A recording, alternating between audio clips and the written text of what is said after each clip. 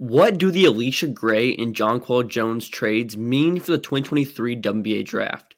Who's the number 2 prospect in the draft, Jones or Miller? Where does LSU's Angel Reese stack up in the National Player of the Year race? On today's loaded episode of Locked On Women's Basketball, we'll navigate those questions and more. So if you're listening to this on YouTube, let us know your thoughts and questions as it pertains to this year's ongoing WNBA free agency. Locked On Women's Basketball starts now.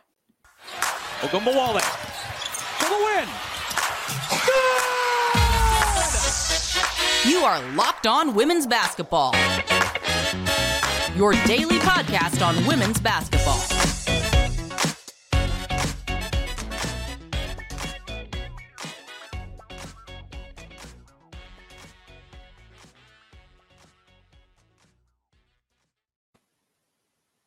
Welcome. You're on Women's Basketball. My name is Hunter Cruz, and I'm the Saturday host covering the WNBA draft and college basketball at large.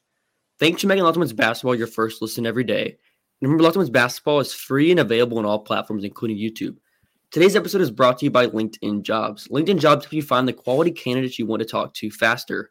Post your job for free at linkedin.com/LockedOnNBA. I'm joined by my co-host Joshua Welch. Joshua is a women's basketball content creator and can be found at ENFP_hoops on Twitter.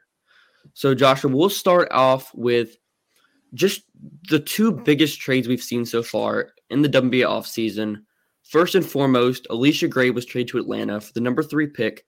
This trade hasn't been pending trade. I have to make that clear. Pending trade as we record this episode on Saturday at 1:16 Eastern time.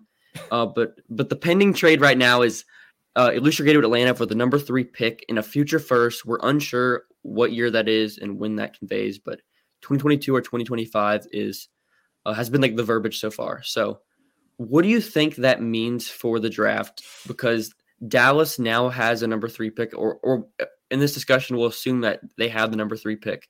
Yeah. What do you think that means for them?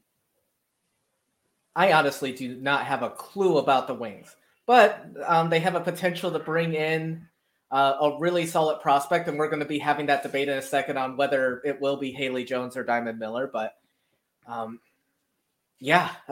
don't know where either of those players fit into the lineup just with all the questions they have in their backcourt. Clearly, they have enough front court players that they can stop there. But yeah, I don't know if they're going to have Mabry back. Obviously, Arike and then Burton, but where Miller and Jones would fit in that lineup, and if they would play as big of a role, like in Atlanta, like they were going to have a chance to start. Like I don't see that in Dallas, like because I think they are going to make some moves to replace Gray with having the cap space. So I don't know. How do you feel about a lottery pick coming to Dallas?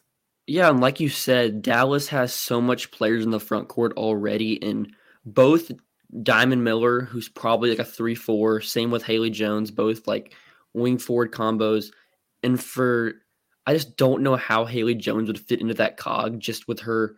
Mm-hmm. She's not as versatile off the ball. She's someone that's more going to carry an offensive usage and transition. And I don't really know how much that's going to translate to Dallas, who has Arike Ogunbowale, who's like a heavy high usage ball screen guard. So it's extremely interesting, and I'm kind of just waiting to see how this offseason shakes out for Dallas, because me too. They're one of the teams that has a lot of players under contract right now, which not many other teams have.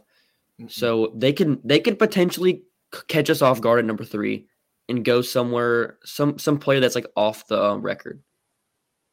So who would come to mind like that would fit that lineup potentially better, that they make a slight reach for, in your opinion?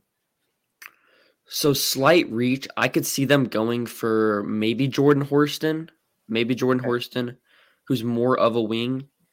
They could maybe consider themselves and go JC Sheldon. That's another player I could see them maybe reaching for. Both players I wouldn't say are great number 3 overall value. Maybe Horston, you can kind of make a better explanation for it. I'm really high on Horston. Yeah, so. Yeah, and it's Dallas is a mess right now, and we'll just see how their offense. I have no clue what they would use it on too.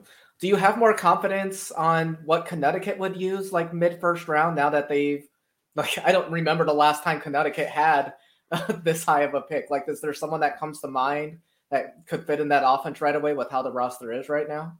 Yeah, so I'll go through the trade real quick. So Jonquel Jones and Kayla Thornton, this was a 3-team trade, are going to New York. New York, for the big time one. New York. Jonquel requested a trade in New York, so that kind of lowered her value a little bit because she had one destination she was going to. So in return, the number 6 pick, Beck Allen and Ty Harris are heading to Connecticut, and then Dallas received Natasha Howard and the rights to sign Crystal Dangerfield. So we're seeing a new regime in Connecticut with Kurt Miller and his staff heading to Los Angeles. They made a couple other big trades that we won't touch on here just because it's not as relevant to the draft. Yeah. But Jonquel Jones out. They're going to core Bree Jones in their front court, and that's kind of one of their main building blocks. We still don't know what's going to happen with Alyssa Thomas. I would assume she stays. Who knows about DeWanna Bonner either. There's still a lot of wild cards, but who do you think would Brianna Jones? Like, yeah, that's just really interesting. Do you see a scenario where the Sun could potentially try to do a rebuild, like with AT only having one season as well? Like, do they try doing a full-on rebuild with a new regime in, or do you still see them trying to fit pieces in and trying to be a really competitive team this season? Like, I could see it going either way. I could see them trying to compete this season and seeing where it goes. Okay. Just considering that DeWanna Bonner has one of the worst contracts in the league, making a bunch of money, and they have that number 6 pick. So I wouldn't say they would that pick they could probably use as more of like a long-term investment. A couple players that come, it doesn't work. Yeah, a couple players kind of mine. Like we said, Jordan Horston could be another player for them. Rakia Jackson, if stuff doesn't go good with the front court players they have someone that's more of a long-term piece as a replacement option. Maybe they go guard Charisma Osborne, because I don't know how many players do you think are like long-term pieces for them? Like, if we're looking ahead 3-4 years, who do you think is still on that roster for Connecticut? I think Ty potentially. I think she showed some promise in Dallas. I want to see a bigger, like more material and stuff to be able to judge her and everything. But I think they have potential. But yeah, beyond that, Clouden maybe. But again, like there's not a lot of material on there. That kind of proves my point where if they don't have any players that are like surefire besides maybe Bree Jones that are like surefire long-term pieces, they might as well just go best player available at number 6. I agree. I don't think Rakia falls to number 6. Like I think she's getting closer and closer to being a top 5 player. So if they can just go the best player available and start building a core, because like you said, Connecticut usually doesn't pick this high in the draft. So they should definitely take advantage of it. And it's kind of a full circle thing because Jonquel Jones was the number 6 pick, and that was probably their last big draft pick. Yes, like when it comes. So it's kind of going full circle. Good. Yeah, it turned out pretty good for them, but they're back in the same situation. They sadly did not get a bunch of like long-term success, like winning a championship. But maybe this call it success. I know, like we focus more on the draft, but just curious, like, do you think what the Sun did, like if they're like just a French playoff team this season and everything, just going back in the past, do you think that it was a success, like just in the Jonquel Jones time frame? Could you consider it like worth it? I mean, how often does a team with an MVP does not win a championship? They didn't win a championship with an MVP, and that's why I would say it was not a success. But they were competitive the entire time. So in that instance, I wouldn't say that it was a failure, but I wouldn't say it was like an A+. It was more like a B, C+, kind of just given the expectations and everything. I agree. So after the break, we'll talk about LSU's win over Arkansas on Thursday, including chatter on Angel Reese's National Player of the Year candidacy and a few interesting prospects for the Razorbacks. As a small business owner or hiring manager, you know that the success in 2023 all depends on the team that you surround yourself with. That's why you have to check out LinkedIn Jobs. With LinkedIn Jobs, you can hire quality candidates more efficiently by matching open roles with people who have the skills, values, and experiences to help you achieve your goals. LinkedIn Jobs helps you quickly attract qualified candidates to your open jobs with targeted tools. They go beyond resumes data by using insights from your job post, company, and their 875 million member profiles to put your post in front of the most qualified candidates. Identify the most qualified candidates on LinkedIn Jobs and connect with them for free. LinkedIn Jobs makes it easy to screen and rate applicants based on your job qualifications, all on one platform. It's why small business owners rank LinkedIn Jobs number one in delivering quality candidates versus leading competitors. LinkedIn Jobs help you find the quality candidates you want to talk to faster. Post your job for free at linkedin.com/lockedonnba.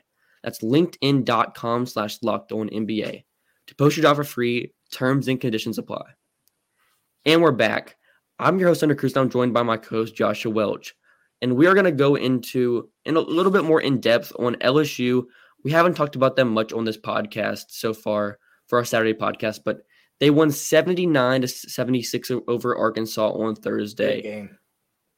And if we're pulling up the stats sheet right here and kind of what we can look at, Angel Reese, we'll touch on this in a minute, but Angel Reese, 30 points, 19 rebounds, 10 of 21 from the field, 17 total free throws. She leads the nation in free throws per game. She also had 3 assists. And then on Arkansas' side, Samara Spencer had 13 points. Erin Barnum had 20 points. Both teams have high-powered offenses. In Arkansas's case, they're more three-point heavy. LSU's case, they're going to want to pound it inside with their forward depth. But they also have a couple slashing guards as well. So what was your main takeaway from Angel Reese in this game? And do you think she has a real case to be a National Player of the Year winner this season? Great question. She's just someone, she was obviously dominating the stat sheet against the weaker schedule to just take it lightly on what LSU faced this season. But they won against the young Oregon State team right before the holiday break that had a decent front court. And now they played Arkansas twice, who I think it has one of the most underrated front courts in the SEC. And both times she just had really impactful games. So yeah, she's definitely put herself in lottery conversation whenever she declares for the draft.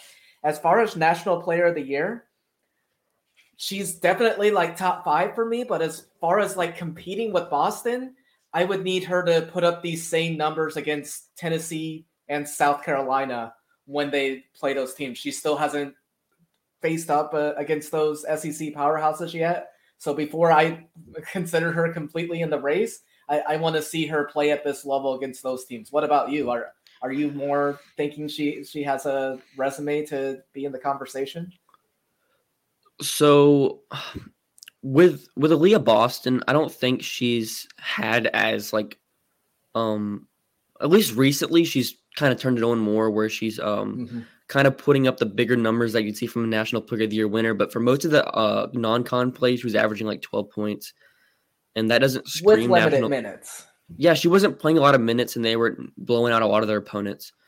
And the biggest standout win they had was over Stanford, and she was in foul trouble in that game. Turned on late as well, but I would say it's so up in the air. I think the main 3 names you're seeing is Caitlin Clark, Aaliyah Boston, and then you're seeing with Angel Reese. Yeah. I would say Angel Reese has a legitimate shot if LSU continues on this pace. And it could probably come down to whoever wins the SEC, in my opinion. I could see that, yeah.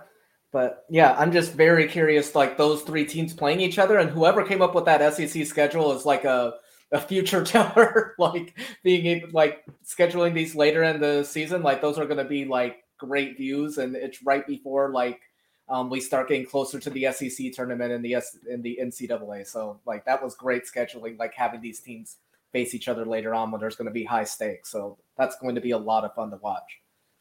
And then on Arkansas side, just talk to me about Erin Barnum. I know you're leading the train on her. You had her as a first-round prospect. At one point, I don't know if you're still there. I've moved down a little bit. It was more the film I saw on the Oregon game. That was during the in-season, the pre-conference play tournaments. So the potential is still there. I definitely have her as a mid-second round, especially when there's not a lot of prospects at the 4 position. I don't know. I just think there's so much potential there. Like we talked about it pre-session and everything. Like she can just impose her will on defenders sometimes. She's shown flashes of having a 3-point shot. Love her defensively. She's always stacking the stat sheet on that end and making her presence known. So there's just something there. I feel like she would be a little more of a project, especially when she struggled with foul trouble at times. But I just see a lot of potential for a team that takes her, again, potentially in like the mid-second round right now. What about you? So she's shooting 64% at the from 2 this season. Not the greatest outside shooter. She doesn't really take as many attempts. I would say she's undersized. I kind of mentioned this to you earlier, but what pops to me more is her strength over her like size, like her height. Yeah. I would say I didn't mention the size at all. She relies on her strength, I would say, and that sometimes comes at a detriment where she will pick up those charges, just trying to impose her will at the rim. And she was defending Angel Reese for some parts of this game, and she gave her some troubles in the offensive rebounds and everything. So, I need to see more from her. She's certainly on the radar, I would say, because like after the first, like I think we say it every podcast, but after like the first 8, 9, 10 players, it's extremely open. So extremely. Yeah. You're not going to hear much complaints from me on like if you have a certain player at 10 and I had them in the second round, I'm like there's not a lot of distance separating those players. So yeah, I would agree. Like 8 is probably a good number on players I feel comfortable being in the first round. Yeah. Another player for Arkansas is Samara Spencer. She's only a sophomore, but super crafty guard. She's sort of that Mike Neighbors point guard where she's going to have the ball a lot in her hands. She takes 12 shots a game, 5.7 attempts from 3, like 95th percentile. It's super weird with her free throw efficiency, given, I think, her solid touch and craftiness around the rim. So where are you at on her game? I know she's had a couple of big performances this season. Yeah, I've talked about her a few times on this pod. Like, yeah, her ceiling is definitely being a potential lottery pick. Just the things she pulls off in games sometimes. It's her athleticism and just her skill level is just off the roof. Like, yeah. I'm curious to see what development she makes. Like, as you mentioned, throughout us doing these sessions and everything, like in the WNBA, we get 4 seasons of these players. So I'm just excited to see where she progresses her game. Like Arkansas is a team that has a lot of good young stars as well. Like she's going to be playing on a competitive Razorbacks team. It should be like her whole college career. So yeah. And we talked a little before too on like, we have like a more general idea on like where we see prospects. Barnum would be someone I want to see more material on. And like this weekend's been really great because the next game for Arkansas is South Carolina tomorrow. So that's going to be the next one I'm tuned in, and I'm sure we might talk about it next week, but I'm curious if they're going to be able to keep that game competitive and if Barnum plays a role in that. So yeah, we'll see. Another interesting player for Arkansas for me is sophomore Jersey Wolfenbarger. I think that's how you pronounce her name. She's extremely fluid, 6'5". And like you said, we'll have a couple more years of sample size with her. Right now, her efficiency is like not what you would expect from like a 6'5" post player, but she's got the tools, she's got the size.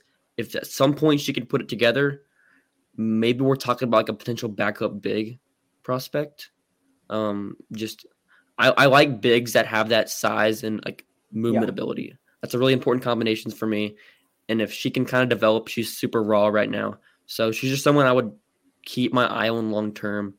Because like you said, we have a couple more years sample size with her, and how it goes, we'll see if someone breaks out late because there's some players that will just jump onto the scene as like a senior. And definitely. And the player I bring up the most, like the person that had the biggest jump is Tayana Jackson. Like there's players that can just show they have a strength in some areas and then they develop their game enough in other areas that they just become a really interesting prospect. So we'll see. Another player I'm on the fence on, they did not have the greatest game offensively against Arkansas, but Alexis Morris, I keep seeing back and forth on whether she's a prospect or not as well at the point guard position. So do you think she's a draft prospect, like someone that a team potentially takes a flyer on for a training camp, like taking them like as a third rounder, or what are your thoughts on her?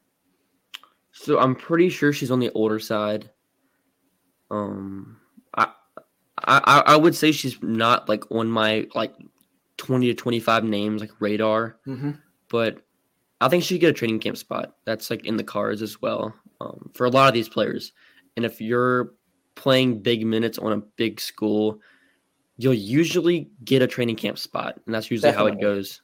So after the break, we'll talk about Duke versus North Carolina. We watched this game live on playback, so we'll be sure to have more of those games coming soon. But we'll talk about that game more in depthly after the break.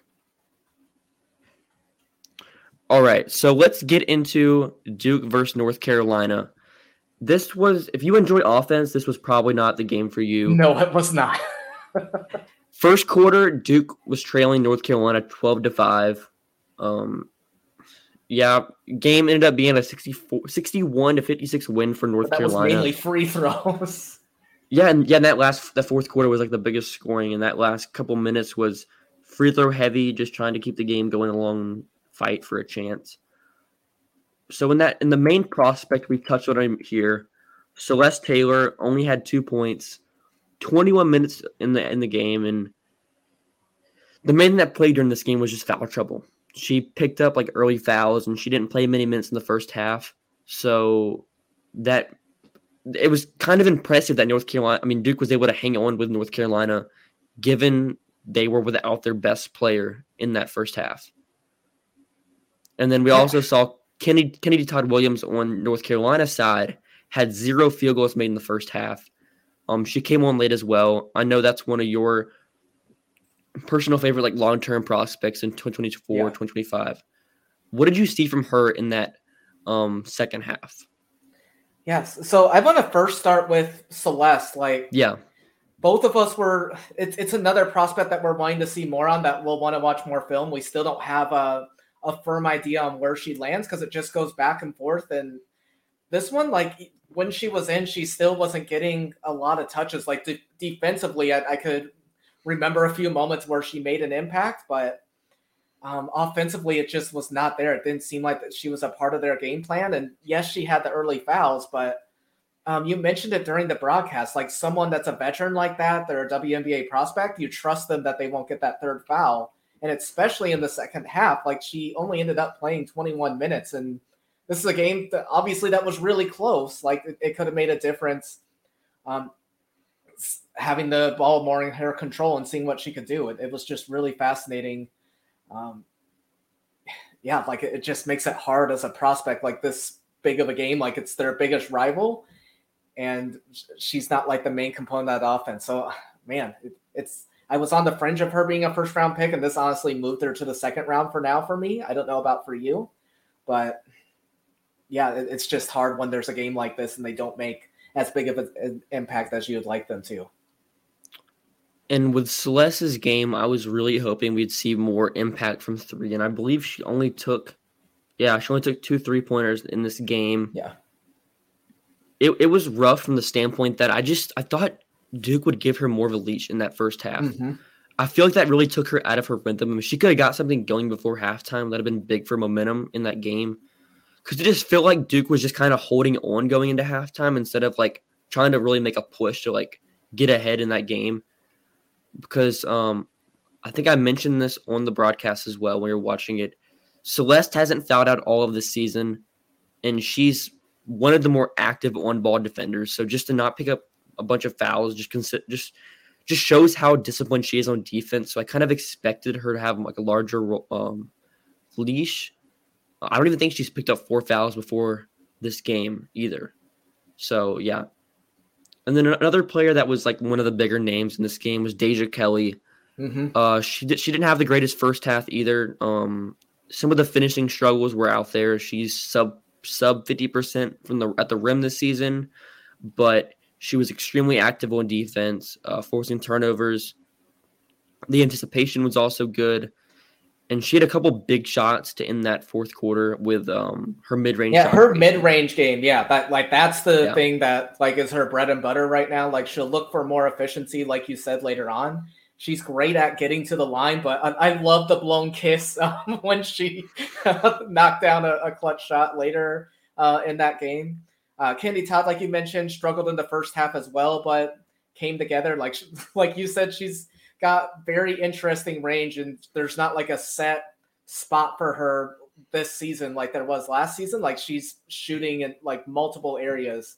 Like, you showed me like her shot chart before the game, and yeah, she's just really intriguing and just one of those players that makes an impact in multiple ways, but it's still figuring out where they stand as far as next season. But good thing for us, there's a lot of time before that to evaluate and everything. But yeah, what are your thoughts on Candy Todd Williams? So yeah, her shot profile was very diverse. She doesn't have like a couple main spots. She really will take a shot anywhere on the court. I think she's interesting because a couple of like big time corner threes in that game as well. So she can kind of do a little bit of everything from the standpoint that makes her interesting as like a future like fringe first round prospect. So I think she's interesting. Another player for Duke that we haven't touched on yet was Cheyenne Day Wilson. She a 5'6" sophomore guard from Canada. She had 24 points, 13 of which came at the free throw line. So there was a big game for her.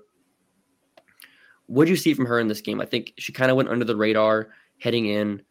Last season, like, she had like a bigger role, and it was surprising to start the season her not getting as much minutes or being a part of the offense. So it's nice to see Duke focusing more on her and like her being a part of the game plan. Like, yeah, definitely potential there. I still want to see more, but she's had some big games, had obviously like kept Duke in it, especially when they went on like prolonged cold streaks. Like, she was just there to hit clutch shots for them and keep this in this. I thought she was a huge part of this being a competitive game. It could have gone ugly without her, uglier than the game already was. So yeah, I'm impressed, and I definitely want to see more from her as well.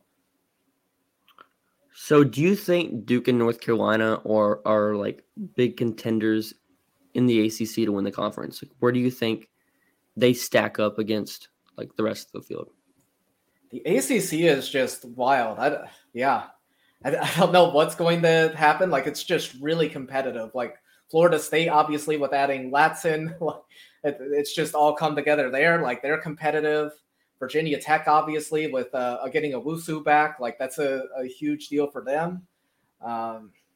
Duke, that like this was their first loss in ACC play. North Carolina started off 0-3, but like they have big wins now against Notre Dame and the one recently against Duke. So NC State too, they've gone up and down, but like they have the star power to make things interesting as well. Louisville is sneaking under the radar and has put together some solid games recently too. It's just jam packed. Is there any team for you that's standing out that could win the conference right now? Or I would probably say the easiest pick, if I had to pick a single team, it'd probably be Notre Dame. They have Olivia Miles, who's, would you say is she the best player in the conference? Where do you think she stacks up against like the best player in the conference? Ooh, that's a good question. As a prospect, is she the best player? It's like you could say Latson's like the more valuable player to her team. I think it's kind of like I still want to see more because there's times where like the UConn game, for instance, like there was the foul trouble and everything, but the potential's there. I can't wait to see more. Yeah, I don't know. I think I would say Olivia Miles is the best player right now, out like freshman through senior. I think she is the best player. Would you agree, or is there someone else that you would think is a better prospect in the ACC right now? I'm curious. Yeah, I would say Olivia Miles is probably the best, like in terms of like being most valuable contending team in the ACC. I think Florida State's certainly an interesting team with Latson. They're 17-4. They have the most wins in the conference, but it's still super close because Duke's 6-1, North Carolina's 4-3 in the conference, but they've won 4 straight, which is more than any other team in the conference. So there's just so many teams that I could see getting back into the fold as contenders, like to win the regular season title ultimately. And really quick, just a side subject, like it's just been talked about and everything. What's your opinion on being able to talk smack talk? Because I feel like Olivia Miles would definitely be on that list of players that would like have more emotion if she could show it on the court. I think she's a lot of fun, and I love like her competitiveness. Like that's something that I think is going to go really well in the W and everything like that. Just fire to win and do whatever it takes.